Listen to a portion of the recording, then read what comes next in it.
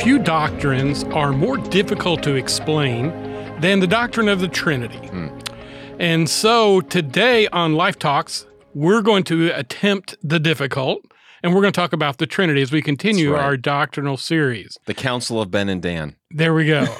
Well, Ben, when I was a kid in Sunday school, I remember just like it was yesterday, my Sunday school teacher came in to teach us about the Trinity. Oh, boy. And he brought in a hard-boiled egg. Oh, no.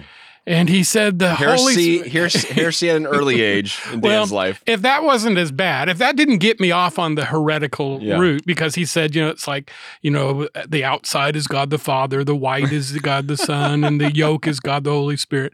And then the next time I was taught the Trinity by a different, well-meaning, well-intentioned Sunday school teacher, they brought in water and ice. And so they said it has three forms. It has ice, it has a vapor, and it has liquid, or solid, liquid, and vapor. So they covered all the heresies. Pretty much. Oh, Patrick. You know that video, right? You know what I'm referencing? Because this is totally this episode. Okay, everyone has to Google. This is an amazing 3-minute cartoon that I don't know what church made. No, it's just like some church or some group. And it's these guys on this like hill, and they meet up with I forget who, and like some saint. And it might be St. Patrick with St. Patrick versus these two guys, and they're asking about theology, and they're asking about the Trinity, and then he basically starts going through the messed up, and they're like, "Oh, that wouldn't work. That's modalism, Patrick." Or like, he's like going through like they're actually the experts, and St. Patrick's trying to find an analogy that'll work with the Trinity, and there's none. Rule number 1: do not try to use an analogy with the Trinity. That's a great rule. There's nothing in the physical created realm which makes this an even more wonderful doctrine. Yeah. Because it defies our ability to explain it, which ought to be our posture before 100%. God. All right. Yeah. So where do you want to start? Well, I mean, I think I have a number of things written down before we get into the biblical evidence of the Trinity, and you already covered the first one. Don't use analogies, because the whole point of these analogies is, I get it. We want to give people an illustration to grasp something, and that's really good at times. Jesus used illustrations a lot, but it's really difficult to use human physical illustrations to illustrate something that is beyond our full comprehension, because the doctrine of the Trinity can be summarized in one statement: that there's one God who exists eternally as three distinct persons: God the Father, God the Son, and God the Holy Spirit. And God the Father is not God the Son, and God the Son is not God the Holy Spirit, and God the Holy Spirit is not God the Father. But the Holy Spirit is God, Jesus is God, and the Father is God. They are all fully God. They are fully God. And so none of them is a part of God. Right. And so the part of God illustration with the egg, right? The shell and the white and the yolk. Well, that's the heresy of there's one God, but there's many parts of God, right? And then, by the way, I have to excuse everyone. I sound a little sick. You sound like you're dying. I'm sorry, but... So, yeah, I've got a little cold. And so, with it, Dan always smirks when I get sick, because I don't mean to, but just like... When you said a little cold, you sound like you're dying. I know I've not felt well this week. You don't even look well. I mean, usually I tease you because, but no, you don't look well. You don't sound well. I'm scared to death you're going to kill me before we get smell like done. this essential oils kit walking down the hallway. Have you smelled me today? Well, frankly, I have not sniffed By you. the end of the session, we will have smelled him. We will have sniffed him. I just want you to know I'm smelling myself. I smell very good right now. I smell like lavender. I don't know what the smell is. My wife's like, put this on and this on and this on, and I'm breathing things and I'm taking things. The best smell for a cold is Vicks Vapor Rub. Vicks is awesome, man. I love Vicks. Is that an essential oil? It should be. I mean, it should definitely be on the... We digress. Anyways, God, the idea of God being one God in many parts, and so the Spirit is a part, and then the Son is a part of God. That's not the full picture. That's a heresy. The other illustration that you used with the water, that being ice and then liquid and then steam or vapor, that's the heresy of modalism. That's the idea that there's one God, but he shows up at different times as a different character. And so each of those have been heresies that have been completely discredited biblically, and so when you hear people talk about, when they start sharing these kinds of things, then you got to keep your antennas up. The reason why this doctrine of the Trinity is so important, because at the root of it is our salvation. It's the nature of Jesus, and really it's the nature of Jesus that really drives this doctrine of the Trinity, because the nature of Jesus is what the church argued and debated over for about 300 years. And there's all these councils that came up. Two of the most significant ones, the Council of Nicaea and the Council of Chalcedon, really refining this doctrine of the Trinity. But most importantly, what they were doing was addressing the nature of Christ, because what you had early on in the church, you had two major heresies that really came into the church. I would say the first 150, 200 years, it was Jesus was not fully man. And the reason why that doctrine found credence or found some traction in the early church is because of the philosophy of Gnosticism that was so profound in the early years of the church. Gnosticism was this belief that the material world was evil. The material world was not as good as the spiritual world. A lot of those ideas flowed out of Plato and Platonic philosophy, that we live in a world where the material is simply a shadow of the real or the spiritual. He uses the illustration of the cave, and you've seen the shadows in the cave. And so therefore the material is the shadow, the real is the spiritual. And so when Jesus comes and says, I'm, fully man, fully God, they could embrace the fully God part. What they couldn't accept was that God would himself take on matter and flesh.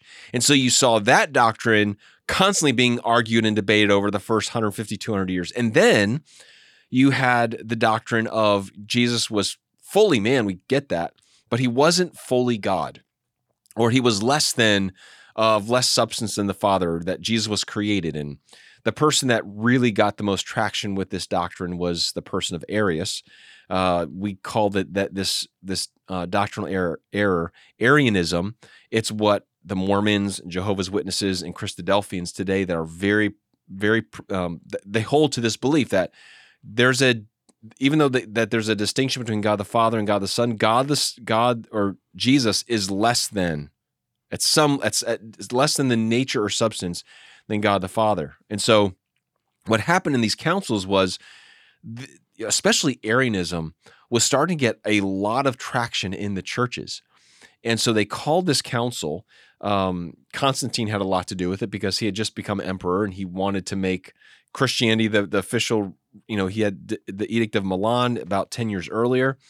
And so he's like, you guys got to figure this whole thing out, because I don't want to, if you're a king, you don't want a divided kingdom. And so even under the political realm, he influenced this council. And here's the issue, Dan. Most people, when they think of the Council of Nicaea, Dan Brown does this all the time. That's when they came together and decided Jesus was God. And before they just accepted him as a man, and now they added this dimension of him. Let me just say this. The doctrine of the Trinity and the doctrine of the deity of Jesus, and these doctrines that we hold to today, they were not created at these councils. They were clarified and confirmed at these councils. So please know, even though there are these statements that come out and say, we believe this, it was purely to give clarification. You can go go back to the New Testament writings, the eyewitnesses of Christ, and the second, third, fourth generations of people that had learned from them. Their message is consistent all the way through, that Jesus was fully God and fully man. And so when you have these councils coming up, please do not believe the anti-supernatural interpretation of these councils, that all of a sudden they decided to come up with this idea that, I've got a great idea. Let's make Jesus God.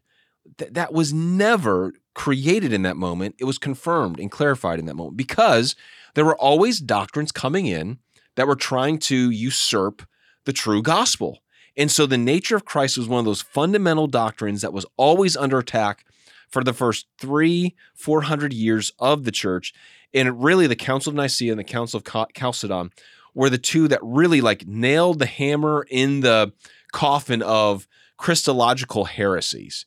And so we lean on these these statements from the council to really say, this is what the true Orthodox, now they would use this term a lot, Catholic Church, and we use Catholic as not a denomination, right, just universal. means universal, that the true Catholic Church believes in this. That is really important for the historical faith of ours, that we can go back and say, when we were under attack, when heresy was coming into the church, God was able to preserve the church enough to say, when doctrines come up to attack it, we always can come back to the right conclusion. God always leads us to the right conclusion. So these are all the things you need to understand about the doctrine of Trinity, that don't try to explain it using an illustration. It wasn't created at the Council of Nicaea. Understand that the nature of Jesus is really at the heart of the Trinity, because that's the one that comes under attack the most. And then you got to get that statement right. There is one God who eternally exists as three distinct persons: God the Father, God the Son, and God the Holy Spirit. That was a long. It was a long explanation, but I think it's important. You know, one of the things I'm always wary of when people start talking the Trinity is a notion that we can explain it fully at a level where you're going to be able to walk away and say, oh, I get it now. Yeah. In fact, if you don't still walk away scratching your head after it, then you probably haven't done an appropriate job. Correct. Because that's why, you know, almost always when I refer to the Trinity, I refer to it as the mystery of the Trinity. Yes. Because it does remain to some extent, and always should be and will be, to the finiteness of human comprehension, a mystery. Yeah, it's one of these doctrines that really it forces us to think about a few things. It forces us to think about this idea that God loves unity, but he also loves community. Like, I'm not sure if you've ever heard this idea before, but again, this is one of these bad theological errors. You know, God was just so lonely, he decided to create humankind. You know, like he was just all alone in space and time, you know, outside of space and time, being like, man, I'm kind of bored. It'd be fun to kind of create something. And no, that never existed, because what you have within the Trinity is you have perfect love and communion and fellowship that is perfect in eternity past. It's not like God was bored. It's not like God was lonely. God had himself to enjoy the perfection of love and fellowship, which means that the reason why he created us was to invite us into what was already perfect and complete. And I think that changes the dynamic of how we see God when we understand he does not need us. Yet in his love and in his goodness, he created us to invite us into something that was already perfect and complete. And so, man, that just changes how I view, or how we should view, why God created anything in the first place. But those two concepts of you have this community where there's relationship. God was a relational God in eternity past, and yet there's oneness. And what do you see when he creates the world? You see Adam. He creates Adam, and then he creates Eve out of Adam. And then what does he say? The two shall become one. Why is God doing that? Why does he create two genders? And why does he want them to become one? Because what he's doing is he is modeling for humanity that there are going to be differences within humanity, and yet there's still oneness that is possible. Just like there are differences, not in nature, but the differences in roles of the Trinity. And that's when we think about the differences of the Trinity, what we mean by that is, the theological term is the economic Trinity, okay? There's two big theological terms you got to really wrap your mind around when it comes to the Trinity. The first is what we call the ontological Trinity. The ontological Trinity is the idea that God the Father is equal in substance, in authority, in power, in in nature as God the Son, and is the same as God the Spirit, that there's not like a tiered system. Even when Jesus said, I submit to the Father, it was submitting for the role he was playing. It doesn't mean that he was a lesser God or had lesser authority than the Father. And so we have to understand the ontological Trinity, that there's equal in essence, in nature, in authority, in power. But the economic Trinity is this idea that each of the persons of the Godhead does something differently. Okay? So there are different roles that they play. We see this throughout Scripture. We see this played out when, a great illustration of this is read Ephesians 1, verses 3 through 14. You have all three persons of the Trinity there, but what you also have is the different works that each of the persons of the Trinity do in the work of salvation. And so knowing that it was Jesus's role to suffer and die. It was God the Father's role to bring the wrath and the judgment of God on God the Son. It was God the Spirit's role to bring resurrection to the body of Jesus. So there's this work of God in the midst of the cross and resurrection, as much as there's the work of the Trinity that works salvation in us. And so these are all things that you have to see and understand when it comes to the Trinity. And we're not even going to get, let's just be honest, we're going to have to do this 2 episodes. Are you okay with that? Well, do I have a choice? I want to get into the scriptural background of the Trinity. Yeah. Because I just don't think I can get to it. No. Is that all right? No. And again, I think this points out the complexity of this fundamental doctrine. Yeah. After we get done with this episode, we're going to go back and we're going to look at the 3 parts of the Trinity. Yeah. Which again, every time I say the word part, I want to clarify myself. Persons of the Trinity. Persons. There you go. Yeah. And because study of Jesus is Christology, study of the Holy Spirit is pneumatology, and those have unique characteristics and definitions that are attached to them as well. Exactly. So you say, well, this is heady. Why do I need to know this? Well, because someday someone's going to knock on your door and it's going to be a Jehovah's Witness or a Mormon, and you got to figure out, you better know the word. You better know why you believe in the Trinity. And it can't just be, well, my pastor told me it exists. You've got to know but you have to be able to defend it from Scripture yourself. I think that's really important.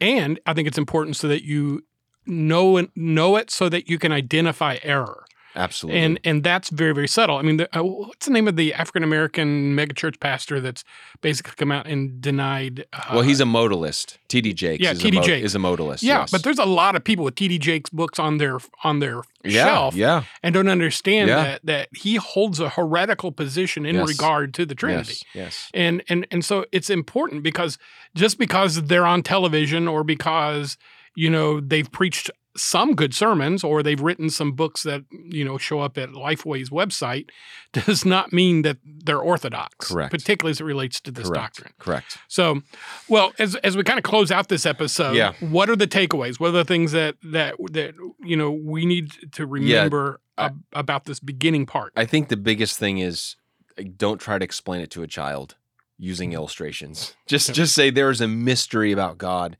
that we don't understand.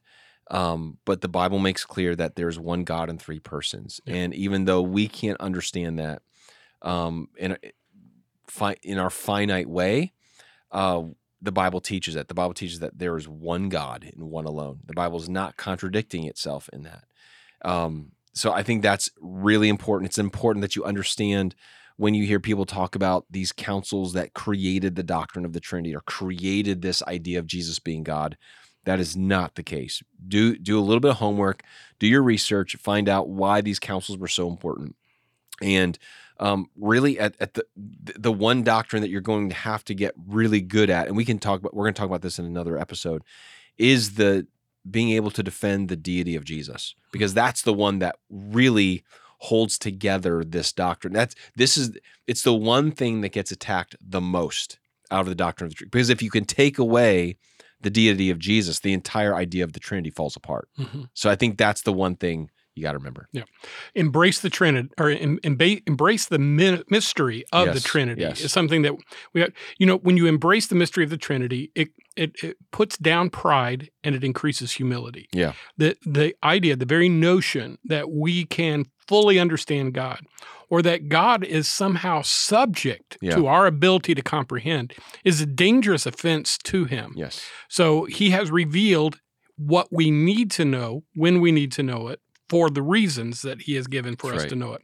But when we make demands that we understand things fully, it erases mystery, but it also creates arrogance. Yes. And so we have to be really, really mindful of this as we study theology in general, and as we explore our own relationship with God and his role in the universe. So, as always, Ben, great stuff. And folks, if you're listening to us again in this series, I hope you'll make sure you keep coming back as we continue to explore these foundational doctrines of our faith and why and how we should be using them as we navigate a very, very complicated world.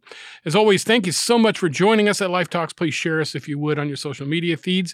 You can always send us questions if you want at lifetalks@lifecharlotte.com. Until next time, thanks as always for joining us here at Life Talks. You've been listening to Life Talks. Be sure to hit the subscribe button so you never miss a new episode. Share this podcast on Facebook, Instagram, and Twitter to let your friends and family know about Life Talks. We'd love to hear from you as well, so leave a comment and let us know your thoughts on this episode or any other topics we've discussed. Life Talks is a ministry of Life Fellowship in Cornelius, North Carolina. For more information on Life Talks or Life Fellowship, visit lifecharlotte.com, or you can find us on Facebook at Life Fellowship Charlotte.